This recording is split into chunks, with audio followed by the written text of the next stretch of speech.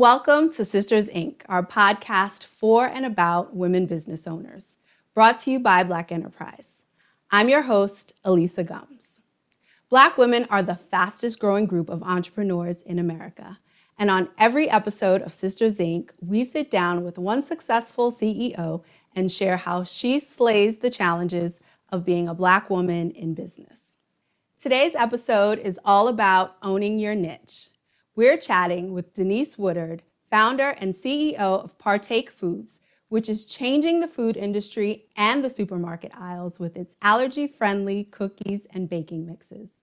Welcome to Sisters Inc., Denise, and thanks so much for sitting down with us. Thank you so much for having me. I'm excited about our conversation. You have such a classic story of becoming an entrepreneur as you were really setting out to solve your own problem. Tell us how Partake Foods came to be.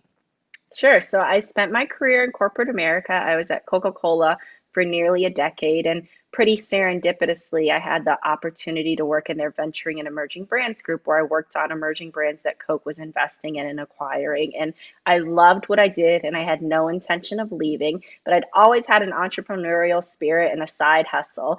And then my daughter came along, and she's 6 now. But right around her first birthday, we learned that she had a lot of food allergies, and I was really frustrated with the options that I could find for her from a taste perspective, from a nutritional perspective, kind of frankly from a brand coolness perspective. I felt like a lot of the stuff in the allergy friendly space wasn't particularly cool and wouldn't allow her to share confidently with her friends. And when I couldn't find a solution that met my family's needs, I left my career at Coke and I launched Partake Foods. I had the idea back in the summer of 2016. I spent a year moonlighting, and then I left my job in the summer of 2017. I love that you mentioned the cool factor of it. I mean, I grew up with a food allergy myself, and it's absolutely true. Even to this day, I'm a grown woman, and when I get on the airplane and they make an announcement, they're like, please don't eat any peanuts. We have a passenger with an allergy. Like, I just want to hide in my chair. And so, that's a big deal. Like, at the beginning, were you aware of how cool you wanted the brand to be? Yes, because the emotional component was the biggest thing for me. I was like, yeah, she can have stuff that, ingredients aren't great every now and again. But when I thought about all of the social events, whether it was birthday parties, whether it was play dates, whether it was holiday celebrations, where she wouldn't be able to participate and she would feel even more isolated and even more anxious and even more left out because of the food allergy. And then when I realized how many millions of people are affected by food allergies and how many millions of people are also gluten-free or plant-based and have dietary restrictions, I felt like there needed to be a better solution. So it was really the coolness factor piece and the wanting my daughter to be able to partake, pun intended, or be included is the thing that really set me over the edge. You mentioned that you had a career in corporate America as a sales executive that you loved. What was the learning curve like for you going from that to being a food entrepreneur? It was interesting because I think that role gave me enough confidence and enough know-how of how to speak the lingo and the acronyms to be dangerous. But when I got into the weeds of really being an entrepreneur, I realized how much I didn't know because oftentimes in large corporations, I was an expert in my niche area, but outside of that, I didn't understand how a P&L worked. I didn't understand how to build a marketing campaign. Definitely didn't understand anything around food safety or production. And so I didn't realize until I got into it how much I didn't know, but thankfully, because of my career, it gave me at least a bit of a head start on the sales front. And where did you go to get that knowledge? Google, LinkedIn stalking, literally, honestly, just asking people, asking anyone I could find. It was a muscle I had to really work on strengthening because I don't like asking for help and I am kind of an introvert. And so reaching out to people I didn't know to ask them for help for problems was definitely a challenge, but it was really inspiring for me to see how many people were willing to share their resources, their knowledge, their network with me as I was getting the business off the ground, which is one of the reasons that mentorship and advocacy is so important to me now that our business has grown a bunch, because I don't think we'd be here today if people hadn't been willing to help me. So you aren't just any food entrepreneur. I think that's difficult enough to figure out, but you make a very specific type of product which is allergy friendly. Logistically, how challenging was it to commercially manufacture foods that both taste good and are free of the top 8 allergens, which for everyone out there, that's wheat, tree nuts, peanuts, milk, eggs, soy, fish, and shellfish. Like, That was so good. No one ever can rattle them all like that.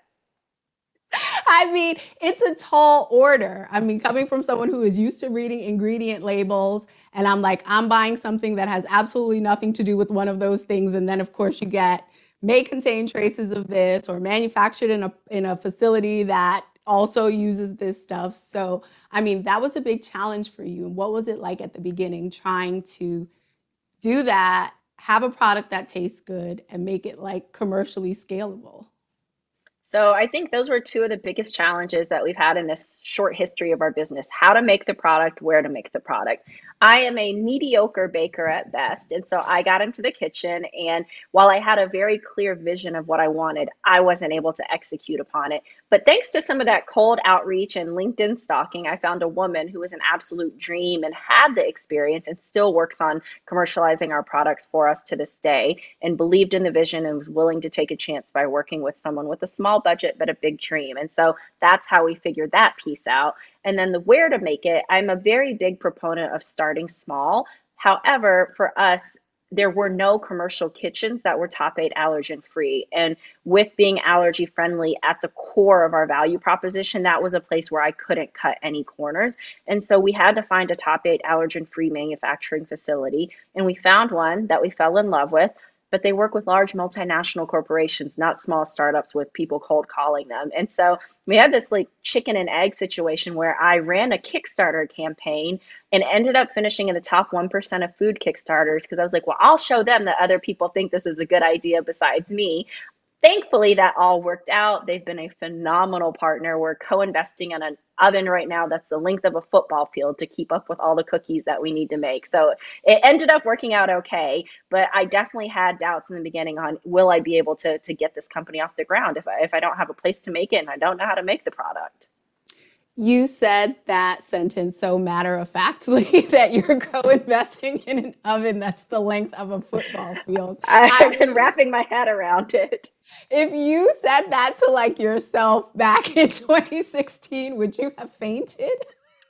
I wouldn't have even known that was possible. I would have like my dream as a frustrated food allergy mom was to make a product that I was proud of and to sell it in like, 500, 1,000 stores. I wanted to create something scalable, but I don't think I could have ever dreamed of a vision as big as what I think our brand can be and has become. Wow. So, foods that cater to those with allergies, food insensitivities, and dietary restrictions are becoming more common nowadays. But when you first founded the company 5 years ago, that wasn't necessarily the case. And I know that you used to drive to natural food stores every day to do demonstrations. What was your strategy when you were starting out to be successful with what was considered a specialty or a niche product? Sure. So for me, it was important to start really small. One, because as a woman, as a person of color with no investors in my network, I knew that it was going to be really hard for me to raise capital. So I needed as much traction as possible. I also fundamentally didn't think it made sense to go ask other people for their money until I had tried out and like saw if this was actually a good idea to anyone outside of my house.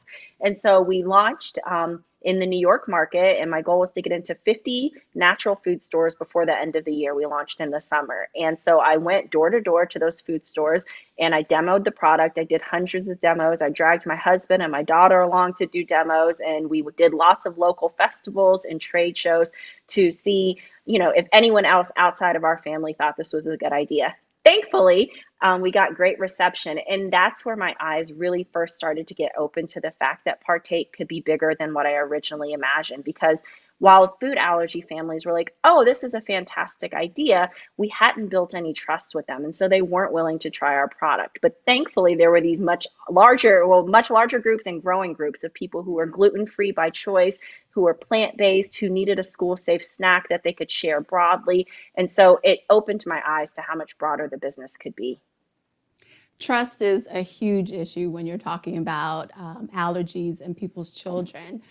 So how did you overcome that? One, we've got lots of third-party certifications. So our products are certified gluten-free, they're certified vegan, they're non-GMO project verified, and they're OU kosher. So we wanted to be able to say, like a third-party organization has said that the things that we're saying are true. We were fanatical about how we built our supply chain. We worked with single source suppliers, so oat suppliers that only grew oats so we could reduce the risk of cross contamination as much as possible. We worked in a top 8 allergen free facility, and then we tested the finished product for several allergens to make sure that the products were allergy friendly and meeting the brand promise that we said we were going to deliver. The company has seen tremendous growth from being in 350 stores at the start of last year to plans for more than 5,000 stores by the end of this year, and not just in quote unquote healthy stores. How have you managed to go mainstream? Sure. So I think that time in the New York natural food stores, while it was a painful grind, was very valuable because that's what showed me that we could build something that was mainstream because so many people who didn't have allergies were gravitating toward our product. I also thought it was important in creating a scalable business. We needed to show that we could work beyond a niche market. We have that market at the core of what we do and why we do it, but to create the cool brand that even people without food allergies eat, we needed people without food allergies to be exposed to the brand. And so, it took a long time to build some of those relationships. We launched Target nationally in May of 2020. We met them in the bathroom line at Expo West, which is a big natural food trade show, in the spring of 2017 when I had Ziploc bag samples. And we nurtured that relationship and we kept them posted on our progress. And we continued to update them and participate in their programming for small businesses. And then we finally launched. And so it was really a lesson in patience. And I think the things worked out the way they were supposed to, because had we launched in 2017, we would have fallen flat on our faces. We didn't have the capital. We didn't have the right packaging. We didn't have the infrastructure. We didn't have what we would have needed to succeed there. So I think the timing worked out just fine. I just got a vision of you walking around with like a purse full of Ziploc bag samples, and people see like the end result, the size of the company that you have now and all the places that you're in, and they think like it's an overnight success story, but there was a lot of grind in there. I bought thousands of these little plastic bag samples and you could seal them with a flat iron. And I bought a flat iron on Amazon to seal them. And I had my mom come up from North Carolina and she literally like flat iron sealed thousands of samples for me alongside my husband and me. And so, yeah, it's been a long time coming. But I think that it's those types of beginnings that make you, one, more grateful for things, but also we have such a better understanding of what it takes to build a strong foundation for our business because we had to, because we weren't overcapitalized, because we didn't have people throwing opportunities at us. We had to build something that would sustain even without that. And then when the opportunities did come, we were ready to execute. So we were talking about you guys going mainstream, and I know that you're far from done when it comes to disrupting supermarket shelves and taking allergy-friendly food out of its little compartmentalized thing into something that's really inclusive, which is the whole reason you started the company. What is your goal for the evolution of the company? Sure. So it's been interesting to me to see and inspiring to see how such a small business can have a positive social impact on the world.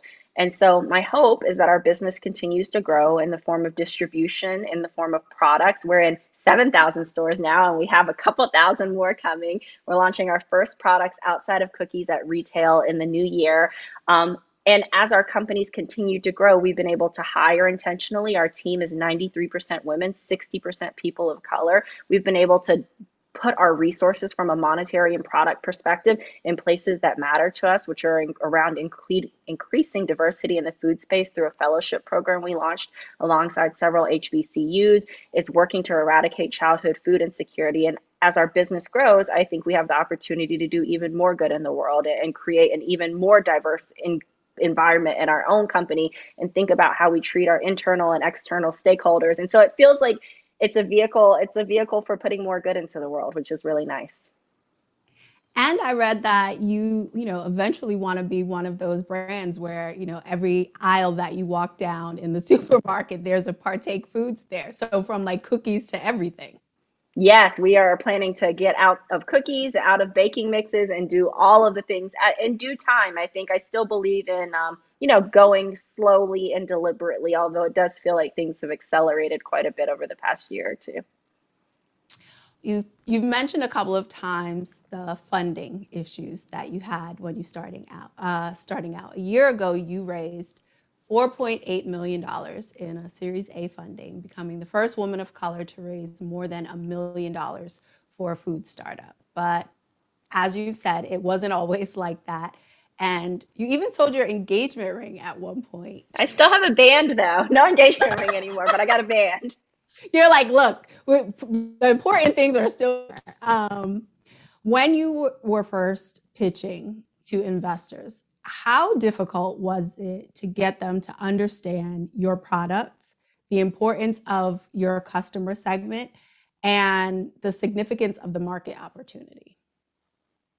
It was so hard. That was the hardest experience in growing this business. It was soul crushing because it was a team of one, me, and I would go out and I would pitch all day long and I would get told no, or not right now, or the market's too small, or the market's too big, or the market's too crowded, or just like so many roundabout ways of saying no. And then I would have to come home at night and keep the business going so that we would continue to have the good business metrics that would make somebody hopefully want to say yes. And then thankfully, after nearly 100 no's, in the summer of 2019, we were able to raise $1 million seed round of funding that was led by Marcy Venture Partners, which Jay-Z co-founded. And so we got the right yes when it mattered, but those no's were painful. You've gotten a lot of the right yeses since then, and a number of investors of color, of high profile investors of color. And, I believe you've been strategic about that. So can you share with us like your goals going into fundraising? Sure. So I will say that at that seed round, I was asking and pitching every single person who would listen. However, after we closed the seed round and we were able to scale the business and exceed the business metrics we had committed to, we were running a much more competitive Series A process where we got to be selective about who we wanted to work with. And so we worked with some groups that would fill business opportunities that we need. Lotus Bakeries, who makes the Biscoff cookie, they own 16 cookie factories around the world. They're one of our investors. Circle Up Growth Partners, who's a food investor, they have a proprietary data platform that helps inform what innovation, where, what geographies. And Marcy was able to participate again. Those three groups took up about 50% of the round. And then it was really important to me to get as many women and people of color around the table as possible, or funds dedicated to investing in women or people of color, because I think it creates a virtuous cycle when an early stage Black fund manager who's investing in Black and brown founders can get a win, like investing in a growing business like Partake. And hopefully when we have success, he can say, I was in that deal, and he can get a return and he can go invest in another Black or brown founder or a woman founder. And so it was very important to me to have those folks around the table. I think also important to me was that our investors prioritize purpose as much as they do profit. Don't get me wrong, we are not a nonprofit. However, I think you can do good while making profit and while growing a business really rapidly. And I wanted investors who believed in that around the table with me. So over the last year and a half, we've had so many conversations about equality in this country. You briefly mentioned that you have a focus on food equality. I had no idea myself that Black children are at a significantly higher risk of developing food allergies. Tell us about the work that you're doing in that space. Sure. We've had the opportunity to partner with a group called the Food Equality Initiative. It was started by Emily Brown, a Black woman whose family was experiencing the double whammy of having children with food allergies and experiencing food insecurity. As you mentioned, Black children and Latinx children have food allergies occur at a rate of about 7% more than their white or Asian counterparts. And allergy-friendly foods often cost significantly more than their normal counterparts. And so Emily's family went to their local food pantry and there were literally two products they could eat, potatoes and tomatoes. And that is an atrocious statistic given how much abundance there is in our country today. And so we've had the chance to partner with them through product donations, through monetary donations to feed. Gosh, in 2020, we were able to feed over 5,000 families. We've increased our partnership efforts with them. And so excited to see them continue to do that work and to be able to support in any small ways that we can. And the other thing that you mentioned in terms of equality is the work that you are doing in order to bring more food entrepreneurs of color to the table with you to support the aspiring and fledgling food entrepreneurs. Please tell us about that program. Sure. I think through my experience in corporate America, I was often frustrated in being the only in the room. And then when I went to hire for Partake, it was important to me that we had folks who had the experience, but I wanted to create I wanted to have a diverse company. And I wasn't finding the diverse talent that I wanted and needed. And we thought, how could we create opportunities for students at an earlier stage so that they had access to the networks, access to the education, access to the jobs, to the peer mentorship. And so we created the Black Futures in Food and Beverage Fellowship in the fall of 2020 when we were just a full-time team of 3. And we partnered with 5 HBCUs and we had 7 fellows go through the program where we ran through 8 weeks of curriculum, all the nuts and bolts of the CPG industry, kind of from supply chain to marketing to sales. And then it culminated with a virtual career day, which was attended by companies like PepsiCo and Beyond Meat and Chobani. And we helped those students find either full-time jobs or internships. And we just finished up our second cohort. So we're excited to use this as a vehicle to increase diversity in the food space. You would think food is the one thing that we all have in common, yet the people making the decisions about what we eat and how we eat aren't always the most diverse group of folks. That's so true. And when we talk to Black entrepreneurs, especially in the food space, they're very rarely in, the packaged consumer goods, what you find on the supermarket shelves. We're over-indexing as small restaurateurs or other things like that. But it is great to see a growing number of us really cracking through, as you said, to make some decisions. So you mentioned there are some new things on deck for 2022. What is next for the company? Sure. So we are launching our first products outside of cookies in January of next year. So excited to share that. We'll be launching new distribution around the country in the first quarter of next year that will allow you to find Partake in even more places. To learn more and to follow along and see what retailers and what products, you can find us across all social media channels at Partake Foods. Yes. Thank you so much, Denise, for sharing your small business success story. As she said, you can find them on social at Partake Foods. And also, please take a look at the company website, partakefoods.com. Check out the podcast channel on blackenterprise.com to find Sisters Inc. and more podcasts from Black Enterprise writers, editors, and experts. Be sure to subscribe to Sisters Inc. on SoundCloud, Spotify, YouTube, and Apple Podcasts. And if you like what you hear, show us some love by leaving a 5-star review or put a sister on by spreading the word. Thank you again, Denise. This is Elisa Gums with Sisters Inc. for Black Enterprise. And thank you all for listening.